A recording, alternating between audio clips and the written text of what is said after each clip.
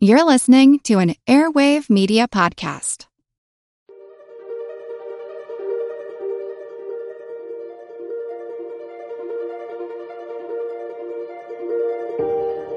Over 7 million different animals inhabit our planet.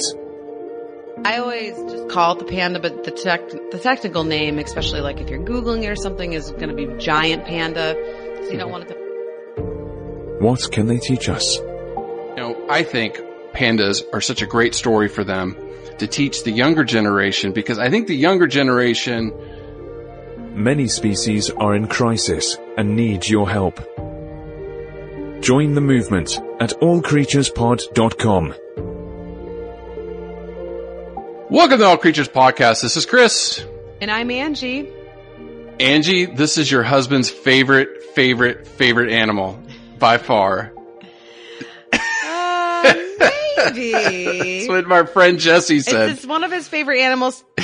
Yeah. It's one of his favorite animals to tell stories about. Because he got to work with them and he loves their cuteness. They're just really expensive to take care of. Yes. John is going to be stepping in today to give some panda stories later on. So definitely stay tuned for that. And I'm excited. But shout out to Jesse Golden down there in warming up, I guess, New Zealand. He told me when I was down there about how much John just loved to talk about pandas. And so I knew we had to put this on. Yes. And I even a few years ago got him to dress up as a panda for Halloween. Yes. Because we traded, we were both black and white creatures, and I was a black and white creature that is my favorite. Oh, let me guess. Poodle? Not a poodle, an Aussie Shepherd. Close. Yeah. Let me see. It's got hooves and it neighs kind of and bays and lives. Stripes are like a fingerprint. Yeah. Lives in Africa. The zebra maybe. Yeah. Yes. So I was a zebra, the animal that I love the most. And John was a panda, the animal that he thinks is very expensive to take care of. Can we please post that? Can we please post that? Under human care. I'll have to check with the old man. But we'll put it on Facebook if he'll let us. Okay. Yeah. It's pretty good. I will tell you, he is the cutest panda ever. And he did get a lot of compliments on it, and most people didn't understand. His students understood the joke. Yes. But yes, and it's not that he's not a panda fan. He just is a panda. He has a special place in his heart. Yeah, they have a special place in his heart, and so yeah. He's a real practical guy. So, okay. And they always, because we're talking about pandas today, they are iconic, they are classic. Oh yeah, they're huge. Symbol. So they are this shining star wherever you are, whether they're in the wild or under human care or at a zoo. And so I think that was his biggest, one of his biggest things about them is that he thinks all animals should be stars, not just the panda. Yeah, I love the panda. I was going to say, I think most of our audience would argue like, no, the panda wins hands down. They're the cutest. Yes. They're the roly-poly, tumbling, just goofballs, just amazing, beautiful creatures. So, and he doesn't deny that. That's for sure. He just, he thinks, he believes that all animals are created equal. They are amazing. And we have a great interview this week, right? Yes. I'm very, very excited. I got to sit down with a very close friend of mine who actually many, many moons ago, I won't give away our ages, but many moons ago, he helped hire me. So it was, kind of fun to sit back down and have a cup of coffee and discuss pandas because he gets to take care of them every day. So he had a lot of inside scoop. So please check out that interview that'll be posting in a couple days. You will be very pleasantly surprised. A lot of fun panda stories, a lot of insider information about behind the scenes of what it's like to be around pandas each and every day. Yeah, no, I remember seeing them for the first time at San Diego Zoo. Like it was the biggest deal way back when they got them. And I just was like, oh, everybody wants to see the pandas. Atlanta Zoo, Zoo Atlanta, where you and John met, right? I remember. No, we didn't meet in Zoo Atlanta. We passed like ships in the night. I was there about a summer before he was there. I just did an internship, so I was in and out. And, so no, but yes, the pandas were there, and it was pretty cool to see them and be around them and just watching their behavior. And they are the shining stars. So they're, everybody loves to see them and be around them, and they have really good energy. And then John, the next a year or so later, got to work with them in Atlanta. So okay. Well, yeah, we'll get all the story there. Just for us, again, this is we're entering our second year, so the second episode of year 2. So again, if you can, please share. Anybody you know that loves pandas or bears or any of that, please share this episode again. Or zebras. Or zebras, yes. Anything black and white. And then if you haven't, rate and review, on iTunes or any other platforms, it just helps us out. It's a way to give back to Angie and I, and we love reading your comments. We'll give it you gives a us shout motivation. Out. Yeah, we give shout outs, and we just appreciate it. So getting to the panda, as my big question I have, why does this animal capture the hearts of so many people around the world? I mean, just why? Like, it does. Oh, because it's just so, it's such a cliche to say it's cute, but its markings are, it's cartoonish, right? With its markings almost, and it's just really pleasant on the eye. And I think their behavior mimics kind of their markings as far as they amble along and they sit up kind of on the back of their haunches to eat and they're bears that eat plants. Yeah, I know. They have a carnivore stomach, but they're basically an herbivore. So their biology is super fascinating. And from a reproductive biological standpoint, we'll get there towards the end of the podcast, but they're very, very unique too with their reproduction, which is why they're hard to breed in captivity, or even out in the wild. So, and of course, in their native homeland of southwestern China, they're a symbol, and they, people love them, and the country is very proud of them and has been working hard, in recent years to help protect them and preserve the remaining of their habitat. So, which is now really only limited to the provinces of Sichuan, Gansu, and Shanxi. Oh, you're doing better than me. No, I'm doing horrible. Sichuan, I understand. That's great. Yeah.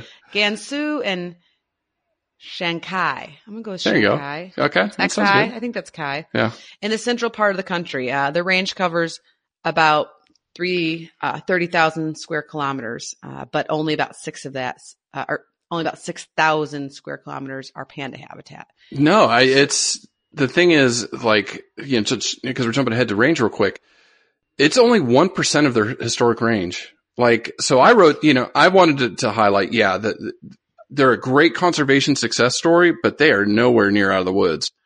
Like, they still are facing, and we'll get towards the end when we get to really in depth in the conservation. They have a lot of pressures. They're facing a lot of pressure from many different directions, even though China is heavily invested in preserving these animals. Like, it's a big deal there. Right. Well, when we get to nutrition, we'll talk a lot about the main source of food they eat, which is the bamboo. And the bamboo takes a long time to grow, and and they eat a lot of bamboo because, well, they are carnivore. They have a carnivore digestive system, but they're eating grass. So, or not eating grass, but eating plant material. So they need to eat a lot of it. And basically, anybody who looks around, whatever home country you're from, it's being built up, right? Our populations are growing and growing and growing, and people need more places to live. We need more schools, more hospitals, more stores, and that takes land. And so the same thing, of course, is happening in southwestern China in panda habitat. And the government is working very hard to preserve that, but as Chris mentioned, there's a lot of pressure. There is. And, a couple other things. So the giant panda, panda bear, or simply panda, I think we're just going to refer to it as panda. Yes. Yeah. I always just call it the panda, but the technical name, especially like if you're Googling it or something, is going to be giant panda. So you don't want to confuse it with, the red panda, which is a lot smaller. We need to cover them. They're very cute. John also worked with those they're guys. adorable. They're adorable.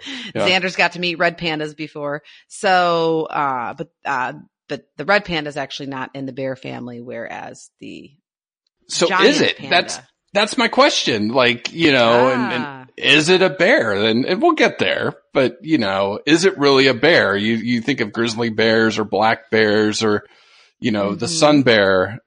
Is this a bear? I'm going to tell you, yes, it is a bear because it looks like a bear. I have a picture. It's got the claws. It's got the body.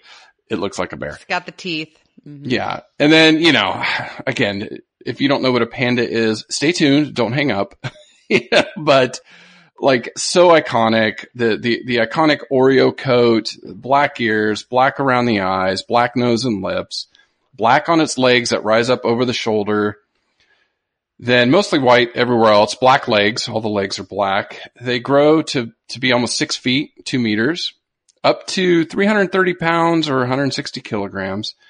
And they're just, they're gorgeous. They're not a massive bear. They're not like a polar bear. Oh God, no. Or a brown bear. Yeah. Right. I think that might be some of it too, is they're smaller in stature a little bit. So they may be, and just those black ears and that face. I mean, it's and their ears are perfectly round, almost like Mickey Mouse ears. Mm-hmm. Mm-hmm. Mm-hmm. In my opinion.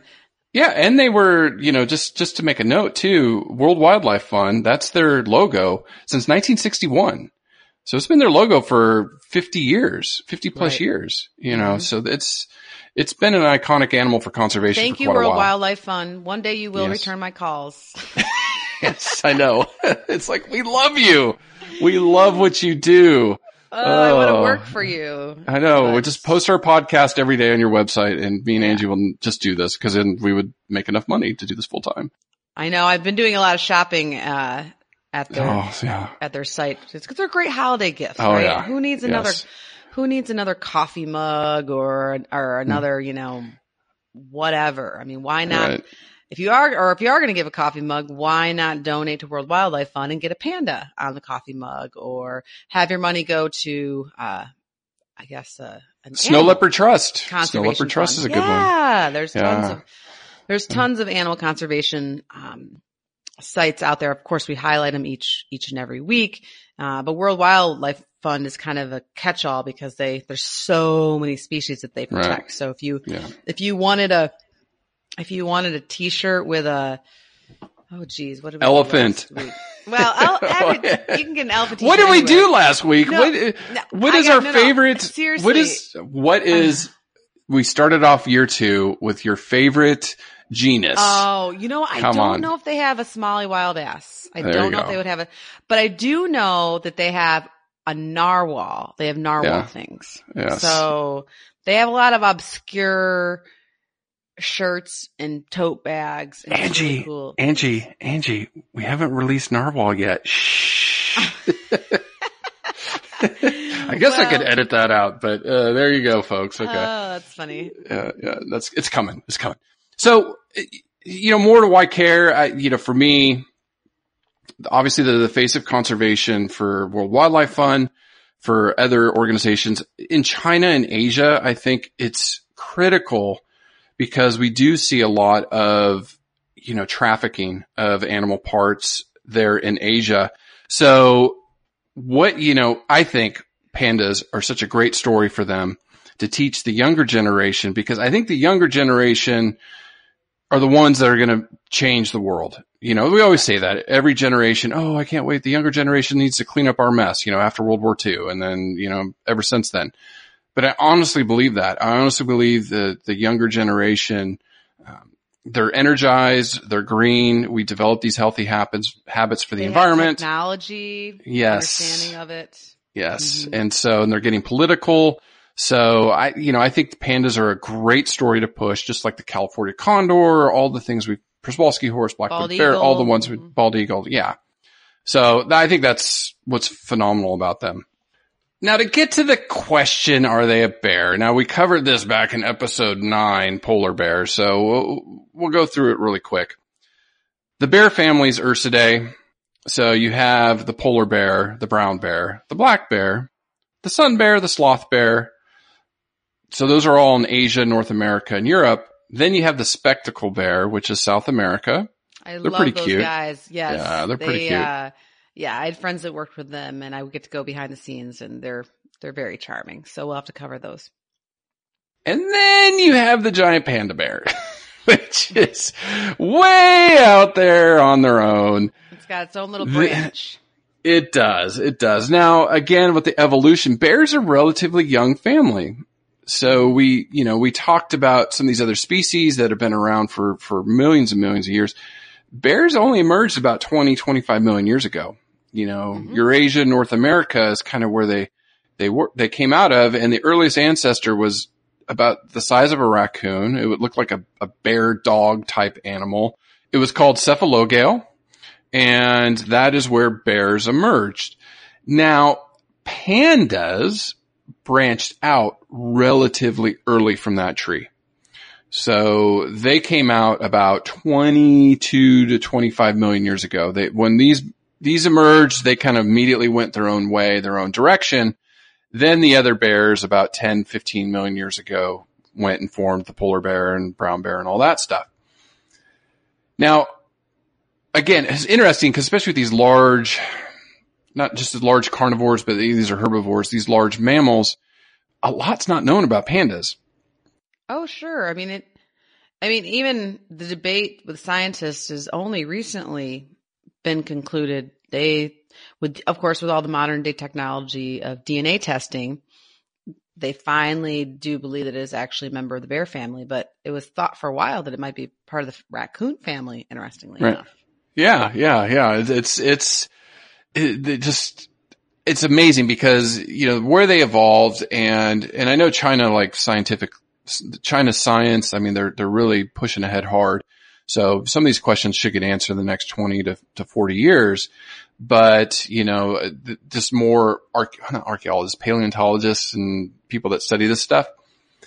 Now, what we do know about pandas is there is some evidence that they evolved in Europe and migrated to Asia, which is really crazy because they have found a similar species in Spain and Hungary. So that's kind of far apart. You have East Europe and then Spain all the way in Western Europe, but they had very similar teeth, and their teeth consumed plants, right? So, they shear rather than chewing meat and stuff like us. They use their teeth to shear, and then their molars, they have really big molars in the back to do that.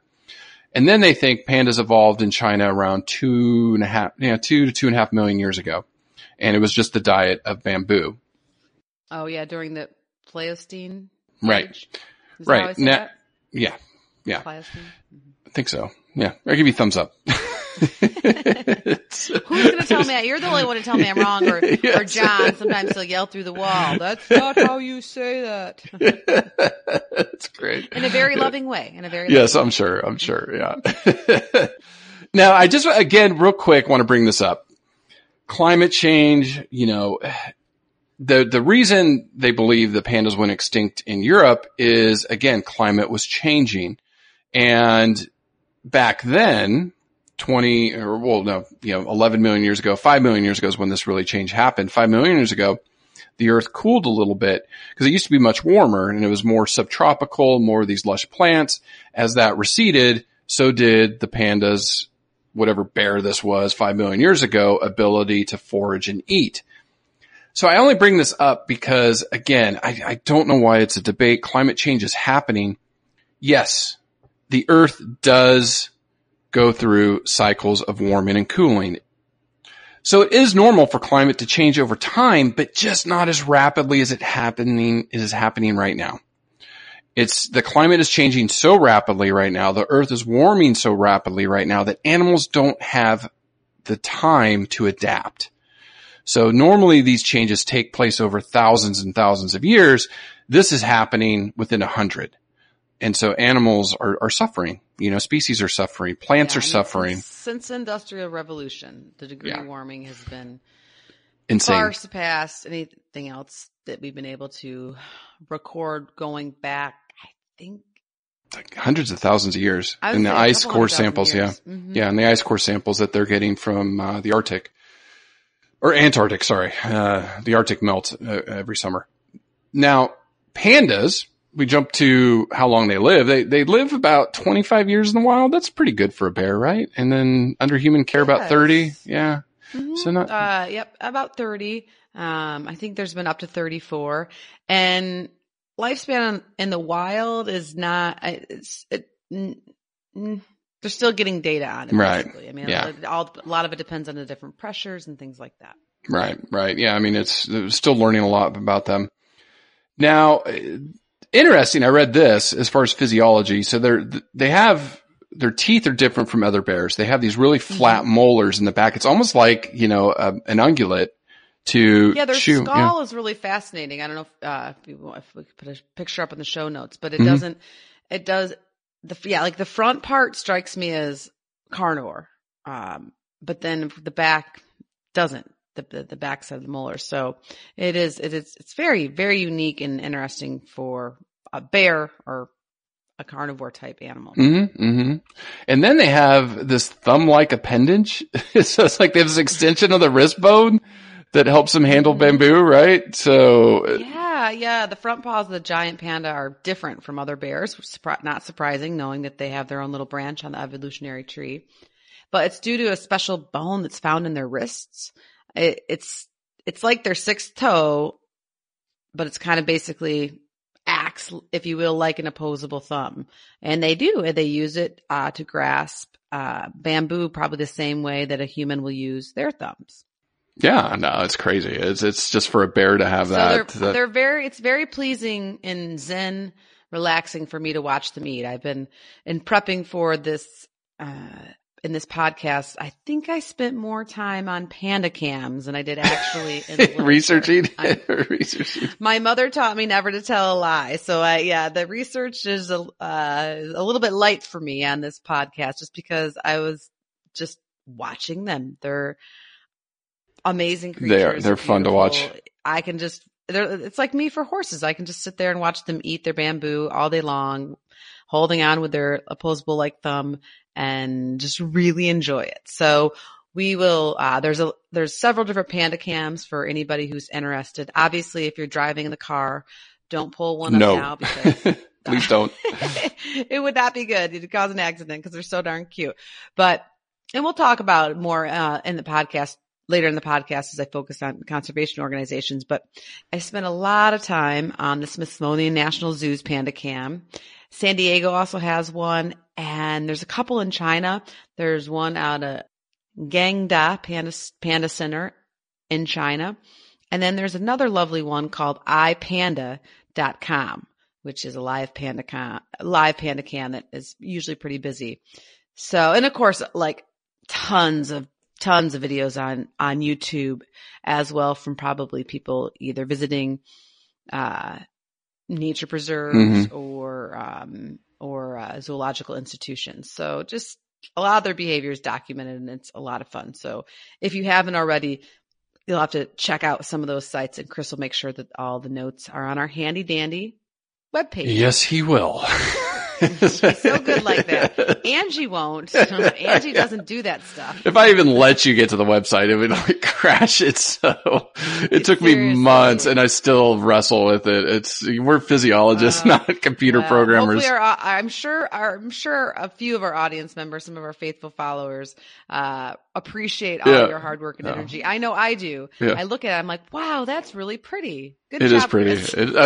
Thanks. I'm like, oh, did you hire somebody to do that, or did you do that all by yourself? And the answer is he did it all by himself, folks. He's a researcher. For about a month straight, he stopped learning about animals and science and started learning about computer design and podcasting. Yeah. And like how to make this work. Yeah. Website design, audio editing. Yeah, it's still learning. Yeah. I like audio from, back in the day when I used to record music, for fun with friends, but yeah, the website design, no, thank you. No. And they are fun to watch, and we'll get to the behavior, I guess, when we get there. And I will, put the panda cams on there. They're so fun to watch, and just, they're endearing. They're just an endearing species. Now, the panda's round face, which is kind of interesting. You talked about their ears, and they have this real wide face. That's because they got some tremendous jaw strength. I Yeah, their bite strength is like number 5 on the mammal list, just right behind lions. So pretty strong. Pretty strong. Wow. Yeah. And just, they've got to have the endurance too, just to chew all day. You know, like when you chew too much, your jaw hurts. Yeah, I think a viral video went around a while ago of just a panda chewing, and I sat there like and just listened to it and watched it. Yeah. And you stay tuned towards the end too, because I do have a list of where pandas are located outside China. So, I'll cover some of the zoos that you can go visit them. There's not many, but they are around the world, and they're amazing to see. Yeah. Exactly. Yeah, and we do have a few international fans, which is awesome. So you'll have to send us a message if you are international, let us know where you live and why you like us and what species from your country you would like us to cover. Yeah, that'd be cool. Now, Angie, this one kind of made me sad a little bit. Predators that eat pandas, the giant pandas. Stop it. I don't want to hear. I know. I'm not listening. But it's like I have to see it. So adult giant pandas generally don't. Okay. But thank goodness. The cubs are a little bit more vulnerable to snow leopards. The martens. Boy, that's another pretty one too. It's like the pretty eating the pretty. Yeah, Asian black bears, or even maybe other leopards. Oh, really? But again, when we get to conservation, there's not that many of them. So, but they can be preyed upon sometimes. But again, they're probably, even though they're not a carnivore, they're still big guy of the forest there. Oh yeah, they've got some decent sized teeth on them, that's for sure. And claws. They got grizzly bear claws. I looked at them; they're big. Now, you did allude to the nutrition, and it's interesting that they don't really have special gut microbes. They subsist on this herbivore diet. They have a digestive system of a carnivore. Right. So let's and there's not that much. I was going to say there's not that much nutrients in it. Yeah. There's just not a lot. No. And so let's back up the bus a little bit, because I think for some of our listeners out there that aren't as nutrition dorks like us. Yeah. I was going to say nutrition fans, but so when we talk about digestive system, we're talking primarily about the digestive tract. So not necessarily the esophagus, but the stomach, the small intestine, and the large intestine are much different. Are basically your diet determines kind of which parts of the tract are longer or bigger, and due to how you extract food.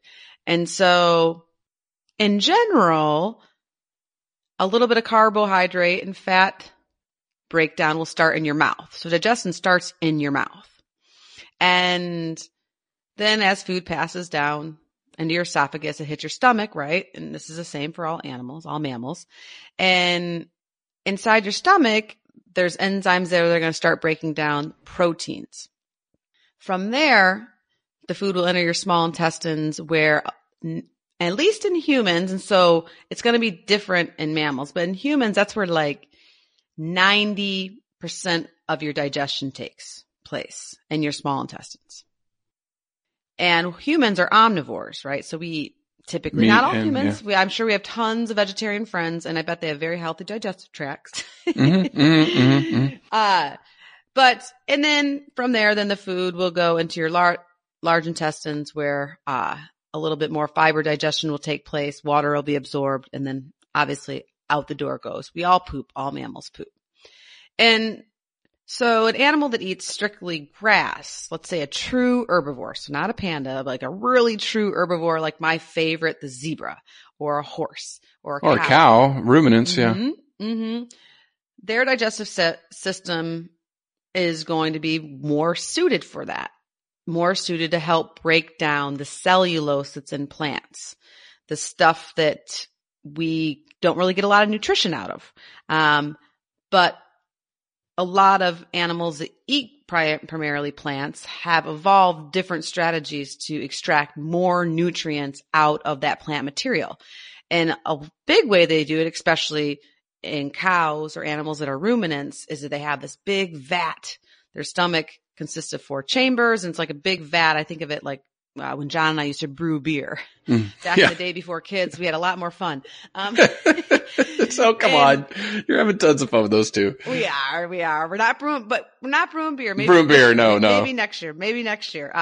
But there's a big vat in their stomach, and that's where the microbes live, and the microbes help the animal get more nutrients out of the plant fiber than like for me or you, for humans. Am I explaining that right? Do you agree so far? No, it's good. Yeah, no, it's good. You're good. I can tell you've been teaching. It's good. Well, when I teach, I have to talk about humans, and humans are super cool, right? Obviously. Our biology is a miracle, physiology, but it's really, my students actually get a kick when I always compare us humans to animals. And then I think it helps them, it makes it more relatable, I think. Yeah. Sometimes. No, it's good. Yeah. But anyways, and so an herbivore's digestive tract is going to be different and a lot more complex to get more bang for their buck with this like fiber. I mean, they're eating like sticks and like hay and things that just, if you and I ate, we would blow away, right? If you want to go on a diet, eat hay. Oh God, no, don't eat hay. Don't eat hay. Don't eat hay. Yeah, just kidding. And nobody needs to go on a diet. It's all good. And so we're a carnivore, right? They eat meat. So they eat a lot of protein. And so a big portion of their digestion is going to take place in their stomach. And so their small overall, the length per body size, their length of small intestine and large intestine, right? The long tube that absorbs a lot of nutrients and a lot of vitamins and all these important things is shorter and smaller. And so because they do a lot of digestion in their stomach, and then they get what they need, and then they poop it out. Yeah. And just people, trying to imagine this, when a lion gorges, right? We can all see that. Like everybody's probably seen lions on nature shows. That big belly. They have that huge belly and they sleep forever. Not only conserve energy, but to digest, because again, blood flow, like after everybody eats a meal, like Thanksgiving, right? Everybody's notorious for taking naps after eating Thanksgiving dinner because we gorge ourselves and we have all that blood rushing to our stomach to aid in digestion. Right. So that makes us tired. Same thing with these carnivores. They eat huge boluses of meat, just swallow as much as they can, and it's all in their gut, and then they need to go lay down and let their stomach break down the protein. So yeah, it's good. It's good. Yeah. And so here we have our cute, adorable panda with the tract, the gastrointestinal GI tract of a carnivore that was fine theoretically eating one big meal a day or one big meal a week, or that's how they're designed. And here they are living off of bamboo, a very fibrous plant, leaf material, and they're eating it constantly. So pandas, just like our buddies the horses, eat about 10 to 12 hours a day. So not quite as much as horses. Horses are about 16 hours a day. They would be consuming plant material, grazing. Pandas are about 10 to 12 hours a day of feeding, which is vastly different than our friends, the lions, that, like Chris just said, they chase something, they gorge for an hour, and then they're done. And so because of this, they're eating about 99% of their diet is bamboo. And bamboo, being the plant that it is very poor nutrition. Very. So, when the panda was evolving to live off of bamboo, it maybe wasn't the best choice. No. As far as now we all know there's, zebras and goats can live off of nothing basically. So there's certain animals that have evolved to live in desert, arid places that can live off of nothing. And it's kind of what the panda did. Except for it's not living off of nothing. It consumes about anywhere from, I think it was 20 to 40 pounds a day. Okay. Thank you. Yeah. Okay. I was going to say 15 kilos. So we're close, right? Yeah. And so, but yet only about 17% of the nutrients that are found in the bamboo leaves are actually extracted. Right. They just don't have it. And so there's no bioavailability in bamboo, it might be pretty in your wood floors or your cabinets, but to eat it, the bioavailability is just nada, mucho, right? No. Like there is 17%. That's very low. Yeah. I don't know I wish my nutrition friend Taylor was here, or Jesse. They could shout out some numbers for other forages as far as what the nutrient values are. But I do know enough to know that 70% is very low. And that leads to them being really low energy animals, right? They're known to, it's not they're lazy. They just don't have the energy reserves to get up and go. And, right. Like imagine if you eat celery all day. Are you going to want to run a marathon? No. Like, you have to put some peanut butter on there, but I was going to say it's peanut butter. Yeah. I wouldn't be smiling and laughing, let alone wanting to run a marathon. And that's, but so, yeah. And so, I don't know the exact nutritional content of a celery, but I once heard a story. I don't know if it's true, but, on one of the fad diets was like, oh, if you eat celery and grapefruit, your body's actually burning energy to like get rid of it. Yeah, it's probably a wives' tale. Yeah. More than the calories it actually is. So I don't know, if that's true or not. I'd have to look that up, but yeah. And I think, and the other thing that's really interesting and unique about pandas, they are very, very unique, is that their stomach walls and their gastrointestinal tract are extremely muscular. And so they have a lot of peristalsis and a lot of smooth muscles wrapped around that stomach to basically help digest the woody material in the diet. And then the gut is actually covered with a thick layer of mucus to help protect against splinters. Oh yeah. Oh wow. Yeah. Poor guys. Yeah. Right? Yeah. Maybe that's why because they're well known. Anybody who's watched any panda cams, or hopefully will after this podcast, but pandas are really well known for their upright feeding position. Mm-hmm. And which basically leaves their forelegs kind of free to like handle the bamboo stalks, and they just look super cute and charming while they eat. But who knows? Maybe that's an adaptation so they don't get splinters. Yeah, I don't know. Now, the way they do digest this, right? Because they don't have any natural enzymes or inherent gut microbes. They have to get the bacteria to digest this bamboo from mom's poop. So we know this with horses too, and some other livestock animals and other wild ungulates. They eat mom's poop, which is actually a natural behavior. It's kind of disgusting. Right, when they're born. Yeah, it's kind of disgusting, but they're getting the microbes to populate their intestines and stomachs and things like that. Well, intestines and intestinal tract. Get the ball rolling down there. Yeah. Now, this was a fun fact. How many times do pandas poop a day?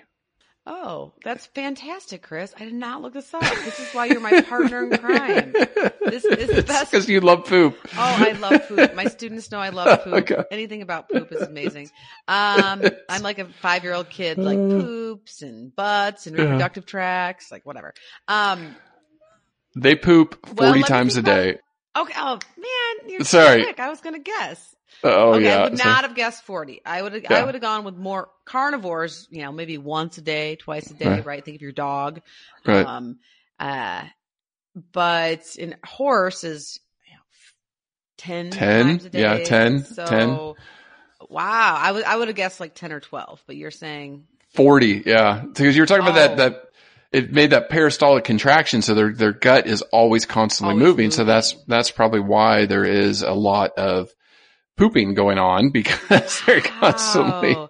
I'm going to shake my the next time I see my panda zookeeper friends, I'm going to shake their hands. That must be a lot of work to clean that.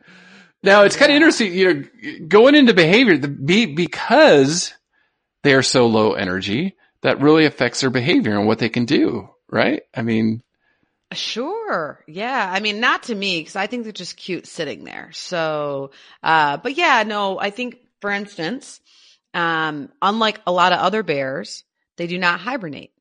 Now, they will, in their natural habitat in China, they will descend to lower elevations during the winter, but they, probably because of either their metabolism or they don't build up a lot of fat, and they, like a lot of other bears do, which makes sense when they're eating this low nutritious all salad diet. Yeah, it's hard to build up fat. Well, I wouldn't know, but I've heard that if you eat all salad, it's hard to build up fat, and so So they don't hibernate.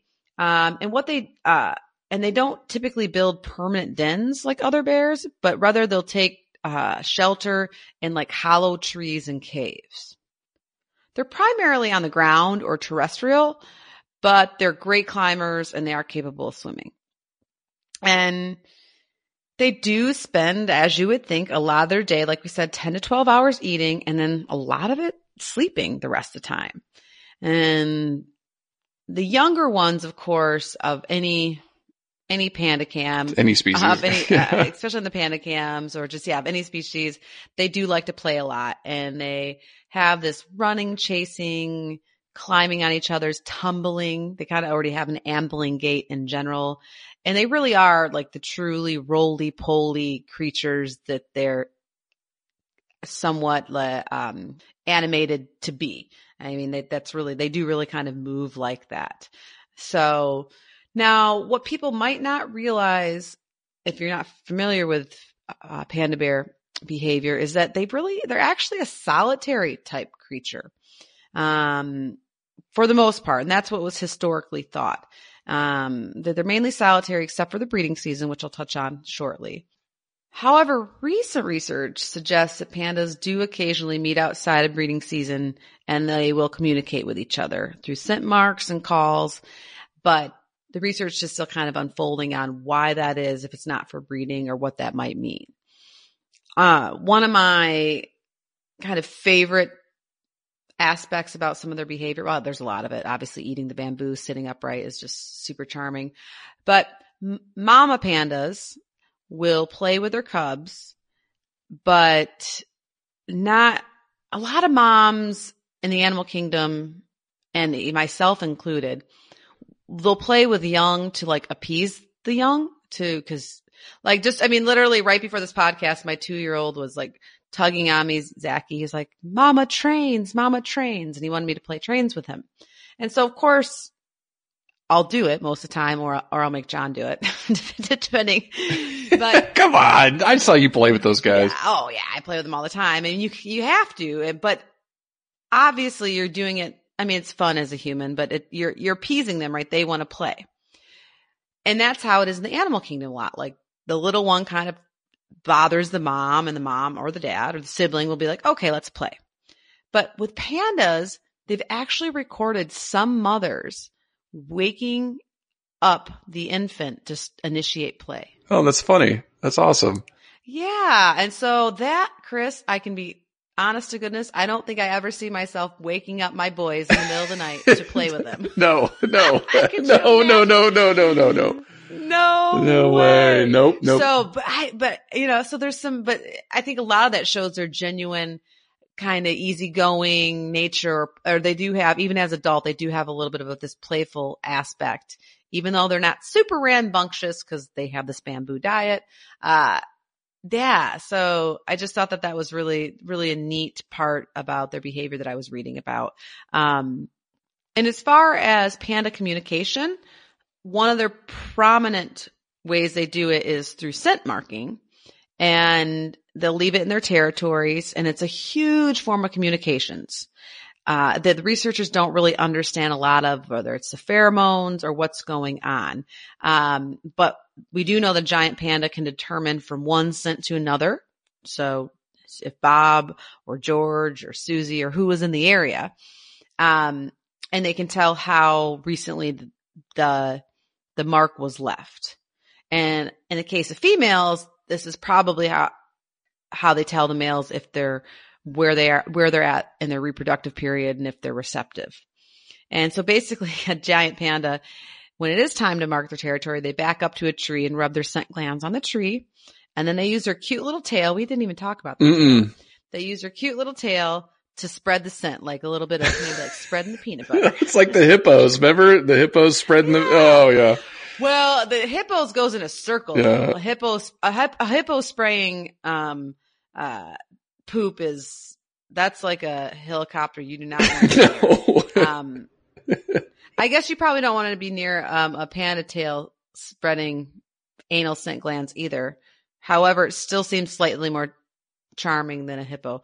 At any rate, but yeah, they basically, a lot of times it's the males too, will back up on the tree. And Chris, they describe it as like a male, as he backs up on the tree, he basically does it until he's basically doing a handstand in order to place the scent mark high up on the tree. That's crazy. We should watch. Yeah, see if you can see that on Panda Cam. That would be cool.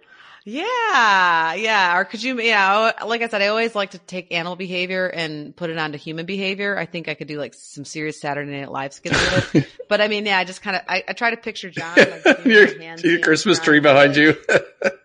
yeah, behind the Christmas tree. Like, honey, what are you doing on the Christmas time? It's my tree. On the Christmas tree. Yes, it's my tree. I live here, not you.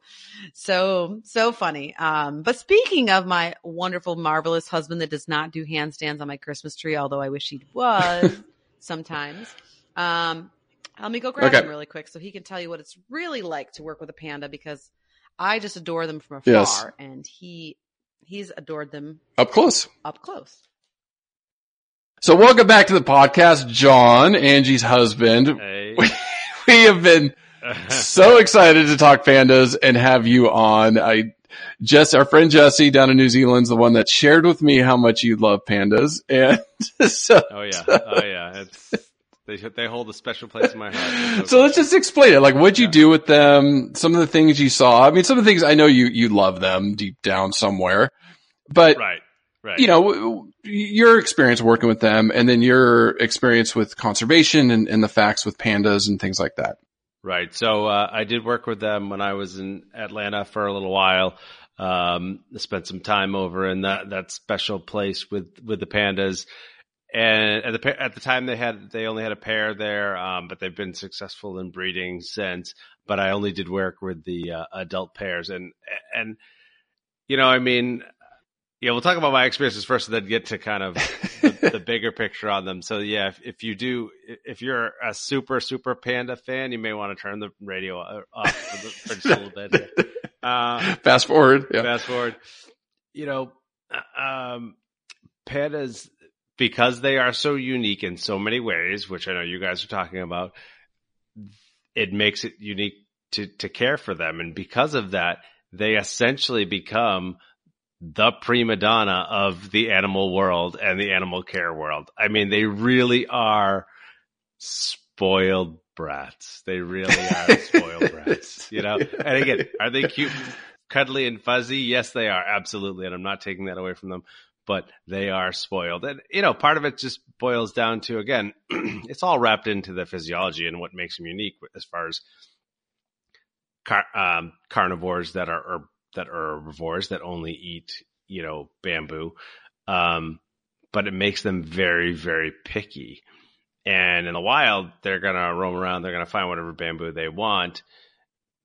And it did give me a really great appreciation for them, because you start to look at this animal and you see that they can make a distinction between, I mean, hundreds of species of bamboo, really, but we only fed them probably 20 species of bamboo, and they can make a distinction between the various species of bamboo, the time of the year that the bamboo is cut, and kind of the age of the bamboo. So essentially what it means is if they get a piece of bamboo or a bundle of bamboo that they don't like, they just won't eat it, and they'll just wait there for more food. And because of the high profile nature of this animal, you can't just it's not like your kids, like, well, you don't like it, well, don't eat. Yeah. Yeah. You can't do that with them. You have to feed them. So we had a special team set up just to cut bamboo, literally 6 days a week. That's what they did. And they cut bamboo fresh. And then it was, put in a fridge to keep it chilled, to keep it, acceptable for them. And then we would try different bamboo out on them. And, sometimes they liked it and sometimes they didn't. If they didn't, you had to go get them more. So it was, it was pretty interesting. It was like I said, it was dealing with a bratty child. And then, and that made it interesting in and of itself. Just, this sort of relationship, it's the most unique relationship I've ever had working with an animal. We're really, when I've worked with animals, and again, I do admire them, I do appreciate them, but I really felt like, I was their hired caretaker and not paid very well hired caretaker.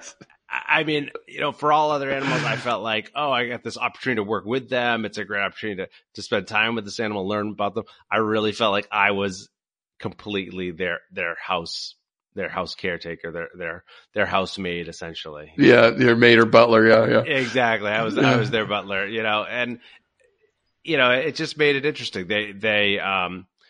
But they're a great animal.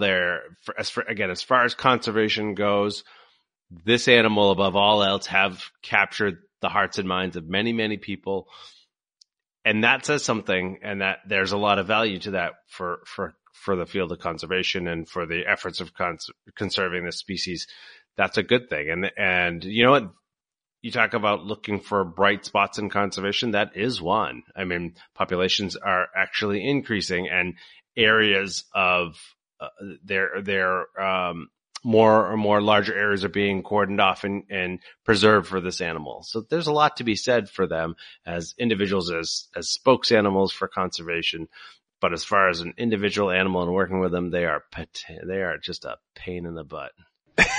They really are. So, that explains it, though. That explains it, because and then again, one of the great things about them, because of the high profile nature of them, the staffing component around them is much greater. So you have a higher ratio of staff to animals. Again, more than any other animals out there, even elephants. So you had more staff there, which is a good thing, but that lent itself to a greater research component, which was interesting to me. Like that's something that I really appreciate about zoos. But they did diet studies like nobody's business on these animals. So in and out studies, and when I say in and out studies, I mean every single thing is weighed on the way in, and every single thing is weighed on the way out. I mean, I know you've done that with horses before. I know you've done, Your wife did that quite a bit. Yeah, she did that quite a bit. Try that with pandas. Try that with animals that did have habitats. So you'd have to go through the habitat and find every piece of feces. Or where they strip bamboo, they either strip off leaves or they break open the culms, the stalks, and you have to find out every little piece because you want to see what exactly they ate, and then what exactly they produced out the other end. Came out. Yeah. Spoiler alert, they don't get a lot of nutrients out of it. They have to eat a large quantity just to maintain their body weight and their nutritional components. And here we fed them other things besides just bamboo. They would get treats of apples, or there's biscuits that we give them, like leaf eater biscuits or whatever. So it wasn't exactly all bamboo as they would have in the wild, but it was a lot of work. Yeah, I think that's what we were asking, because earlier I told Angie that they pooped 40 times a day on average. So cleaning that exhibit must, yeah. It's just these weird, they're larger than dog feces, but these green lump turds. Yeah. Mass. They're like all over the place. Yeah. Don't step in them. Yeah. No, it's ridiculous. It's ridiculous. Yeah. Now, did you get to go in the exhibit with them, or do you have to lock them away? No. Okay. You have to ship. It's a protected contact system. Okay. So you have to ship them from one location to another. They are still bears, and that's one of the problems is people. That's again the tricky part of they have such great notoriety is people get infatuated by them, and you'll see this occasionally. Guests you not usually hear, but in China will try to get into enclosures with them, and they're still bears. They will still, they could kill you. Claws, they got teeth. They could still kill you, absolutely, or hurt you very badly. You'll see a lot more videos of that sort of thing in China as well. When they raise cubs, they're a lot more hands on with them. And again, I wasn't part of any of that stuff, but again, I know from friends who have worked with them is, again, we try to be as hands off with them as possible, even when raising cubs. It's just more natural for the mom to raise them. But we would not go in with them. So no, I never got to snuggle with them. Well, we don't advise that. Maybe that would have turned me around, right? Maybe had I been cuddling with the pandas, maybe I'm just a frustrated panda fan who never got to cuddle them, and that is why I harbor this Yeah. issue with them. You know, but again, they're amazing. They are, and they're very iconic, and it's just, it was one that we've been dying to cover. And since I heard how much you love them, and now I post panda videos on your Facebook. Oh, absolutely. Yeah. All the time. I have a lot of panda paraphernalia. There's a Halloween costume of me as a panda. So and we brought that up. We might use that as our cover of this episode. Yeah, please do. Yeah, that would be fantastic. Yeah. And there is sort of the thing with pandas, some of the things that people don't know is that the United States, most of the zoos in the United States do not own their pandas. They don't have them. They don't have, sort of ownership of them. So they essentially work with the Chinese government. There's actually two entities over there. It's a little complicated, but they work with the Chinese governments to lease them essentially. And zoos pay a lot of money for the privilege of just leasing them. And it's a 5-year lease, and it's usually extended to a 10-year lease, but they pay for every individual that they have, including any offspring that are produced. Okay. So if there's an offspring, a zoo is paying the government of China. So the good thing is that money does go towards conservation work, but it is a tremendous burden that the zoos have to take on just for the privilege of having them. Yeah. Like I said, they're a resource intensive animal as far as man hours, to care for them, man hours to cut food for them.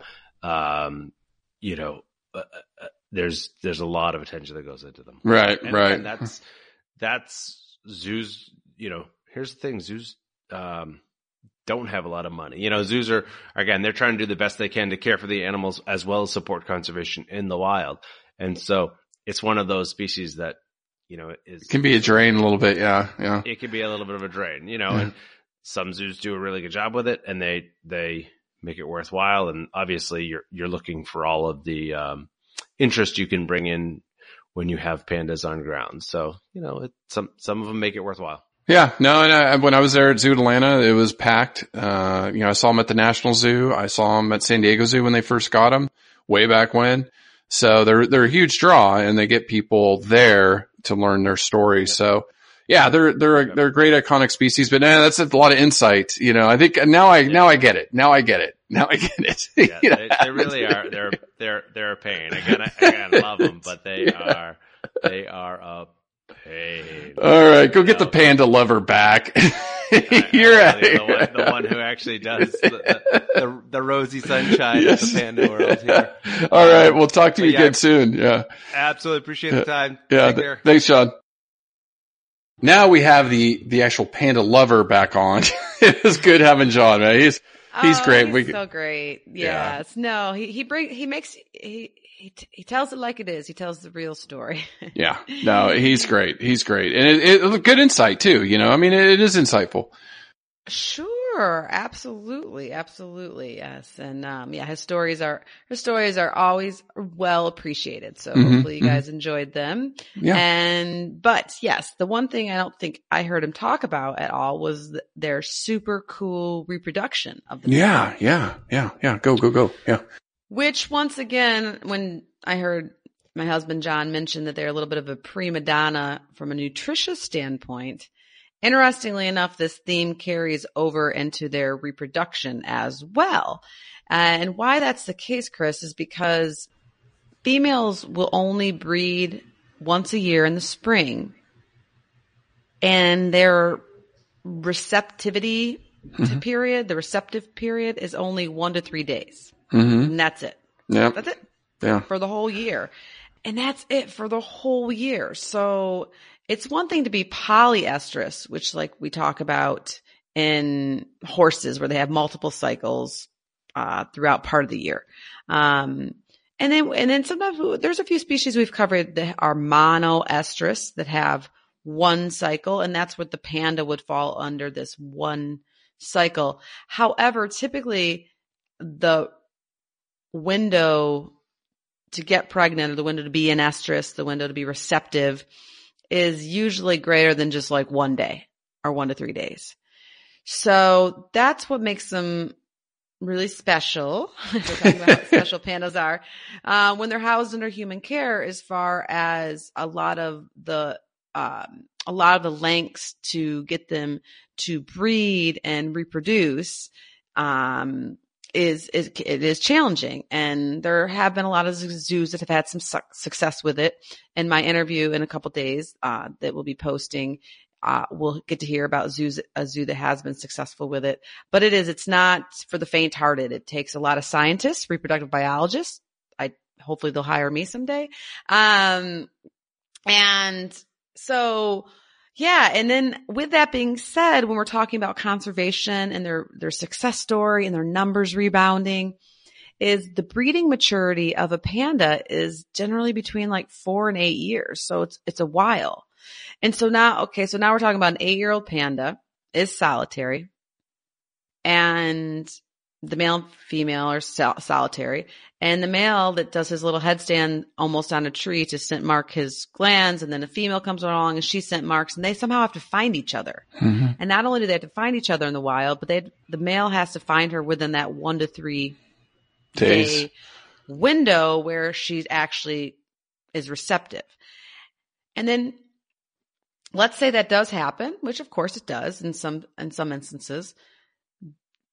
There's actually a delayed implantation, which is what we've talked about in this pod before. And a delayed implantation means that the female will be bred, and the egg and sperm will unite, and a fertilization will occur, and the embryo will develop into 1, 2, 5, 15, however many cell blastomere. Mm-hmm. And you probably know it's 32 cells or something like that. Yeah, I'm not sure the cell count. Yeah, 64. They just keep doubling. Yep. 128. It develops very little and basically freezes and waits for further cues later on. So in a panda, it's about a month and a half. So about 50 days later or so, 40, 50 days later, it'll get some kind of signal. And of course, researchers have no idea what signal that is. And then that will trigger this diapaused embryo to then implant into the uterus and start doing normal development, embryo things, normal growth, becoming a fetus and developing all the organs and so on and so forth. And then after about 1.5 to 4 months of this embryo, small embryo, few-celled embryo being in diapause, must be a hormonal cue. Researchers really don't know what it is at this point in time that will trigger the embryo to come out of diapause and implant into the uterus. And then that's when the real development starts, where the embryo starts, really growing, and the organs develop and it becomes a fetus, and so on and so forth. And so, because of this delayed implantation, pandas are also known to get what they call pseudopregnancies, which means they can be producing a lot of progesterone and seem like they're pregnant, but they're really not pregnant. And so that's been really hard when they're housed under human care too, for researchers trying to figure out if the panda's pregnant or not pregnant. But there's some cool panda cam videos from the National Zoo. It's actually a panda show and a 4-series show about the pandas that live there at the Smithsonian National Zoo and some of the care that they receive. And one of the females receives regular ultrasounds, voluntary, of course. She comes in and presents, she lays on her back and eats, they feed her like honey water. And she's just like getting her, it's like she's at like a spa, or something. She just a spa. She just lays on her back and they give her the ultrasound, and they're basically doing that because they can't necessarily trust all the hormonal data that they're getting, from her, probably her feces and urine. But let's say all this works out, and it does, then when a panda sometimes can have twins, but usually a singleton cub is more common, and it's teeny tiny. So at birth, giant pandas are, like most other bears, are blind and helpless. But unlike other bears, giant pandas are actually covered with a little bit of layer of fur. Most bears aren't. and they only weigh, Chris, like 85 to 140 grams. Wow. Wow. Yeah, they're little. Like 15 centimeters, like the size of a pencil. Not even.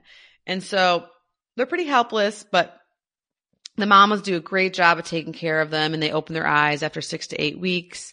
And basically the mother will help, once they're born, help place them in the right position to suckle. And a baby will suckle up to 14 times a day, a baby panda, which is a cub. And a cub will suckle for up to 30 minutes. And then they really, around 3 to 4 months is when they really start kind of moving around a lot more on their own. And they usually don't wean themselves till anywhere from, 1 to 2 years typically. So, but one of my favorite behaviors that a mother panda will do is she'll hold the cub to her chest as she sits up, almost like a human mother. And it's just, to me, it's just so sweet. So yes, and of course the males do something in panda reproduction, but we don't have time to talk about them today. That'll be the male, or that'll be the follow-up podcast, because it's the females that we care most about, because they have this small window, monoestrus, one cycle, 1 day basically out of a whole year to get pregnant. So the stars have to align, and so that makes it, as we move into the conservation section, I would say that makes things a little harder for them. No, it does. It does. And, they're still listed as vulnerable, again, because China has put so much emphasis on conserving them. So that's really good. But the numbers are low. They're still low. Yeah. So there was about 1,000 in the wild in 1976. Okay. And then they were as low as 800 in 1985. Now China's been obviously putting more emphasis on them. So today, roughly, we have over 2,000 and about 300 or 400 in under human care. Okay. Right. So that's still a tiny population. Yeah, that is not. Isn't that crazy that, I understand it, but that's still that's not even endangered or critically endangered. That's only vulnerable. No. Yeah. Yeah. And it's good. Their population's increasing, and there's been a lot of emphasis on them, but they still, they have poaching, which has gone down, which is good, but they still can get poached. But mining, tourism, like John was talking about, you were talking about, pressures of people, infrastructure, moving into the areas. So China's working hard on creating new reserves, and actually, which is really cool, they're making these bamboo corridors between them all, so that they can go between, find mates, and move between these. But still, they estimate about 1/3 of all wild pandas are outside these reserves or protected areas. Oh, wow. Okay. Yeah. But, this started in the 60s, and there's still some challenges, but luckily there's a big spotlight on them, and China is doing everything they can. They've done great work with Przewalski horses too. So, China's doing some good work, there. Just got to stop, eating pangolin and all that other rhino horn. It's not good, which is not really so much China. It's other parts, but ivory, things like that. Mm-hmm. Yeah. Now, I'm sure there's tons of panda organizations, but who's the one we're going to highlight this week? I really want to highlight this week the Smithsonian National Zoo and Conservation Institute. They have done incredible work. They have pandas, and stay tuned for the interview coming up, and you'll learn a lot more about them. Well, Chris will put up the Smithsonian National Zoo's link on our show notes, but it's nationalzoo.si for Smithsonian Institute.edu. And they have, of course, they have a panda cam, so you can spend plenty of time there getting to know their pandas. And they also have a series of videos called the Panda Channel that are phenomenal, pretty short videos that can give you an insight a little bit more into panda care and enrichment and activities, and of course, a really cool ultrasound of one of their females. And my favorite is panda eating an apple popsicle. So it's you can't go wrong with that, right? Yeah. But yeah, no, the Smithsonian has been a leader here in the United States as far as panda conservation goes, panda awareness, panda education, panda love, and I just really they give a lot of money back, of course, to their preservation in China, and they work a lot with the Chinese officials and how to better preserve these guys. And so they do incredible work, and their website's beautiful and very educational because it's the National Zoo, so they're going to educate you as well. So yeah, I just want to applaud them for their great work, and of course all the other zoos that house them and help people fall more and more in love with the species and kind of promote this national Chinese treasure and symbol, including the Memphis Zoo, the San Diego Zoo, and of course Zoo Atlanta, which is what John talked about. Yeah, and then lastly, Chris, I want to highlight a group called Pandas International, and they can be found at pandasinternational.org and of course on Facebook. Pandas International is one of the most recognized conservation units that's dedicated solely to panda education, research, care. And their mission is to ensure the preservation and propagation of the giant panda through many different avenues. Like I said, education, public awareness, research. They give a lot of money back to China and different reserves in China that work with habitat preservation and enhancement. And they work with a lot of local Chinese officials. And Panda International has a lovely website that's really well done, beautiful image galleries, great videos as far as showing all the different behaviors. And they'll answer any panda question you might have. They were voted in 2018, one of the best nonprofits, top rated. So as far as giving back money to the different groups in China to help protect these guys, they get a gold star for that, which is awesome. And I love, love, love Panda International. One of their mottos is, endangered means we have time. Extinction is forever. So it's really hopeful. Like, we do have time, but we got to get some stuff done. And so they have a newsletter you can sign up for, lots of reasons of why. Maybe I should have John read this about why you should love pandas. No, just kidding. He loves them. He loves them. But anyways, check out their webpage. They've got a blog, Facebook group, of course, on Facebook. Yeah. So check out Pandas International as well, to see what those folks are doing both here in the U.S. as far as education and then research overseas in China. Cool. Well, this week's conservation tips, make this really quick. We're really trying to make our homes more energy efficient, reducing carbon footprint, fossil fuel emissions. Bamboo. So yes, bamboo is a good one. And one of the things I was going to bring up was make sure, when you buy appliances that they have Energy Star. That's not just in the US. That's also in Canada, the European Union, Japan. They have Energy Star. But here's something everybody can do, because I'm trying to just give like one quick tip a week. Set your refrigerator temperature at 3 to 5 degrees Celsius or 38 to 42 degrees Fahrenheit.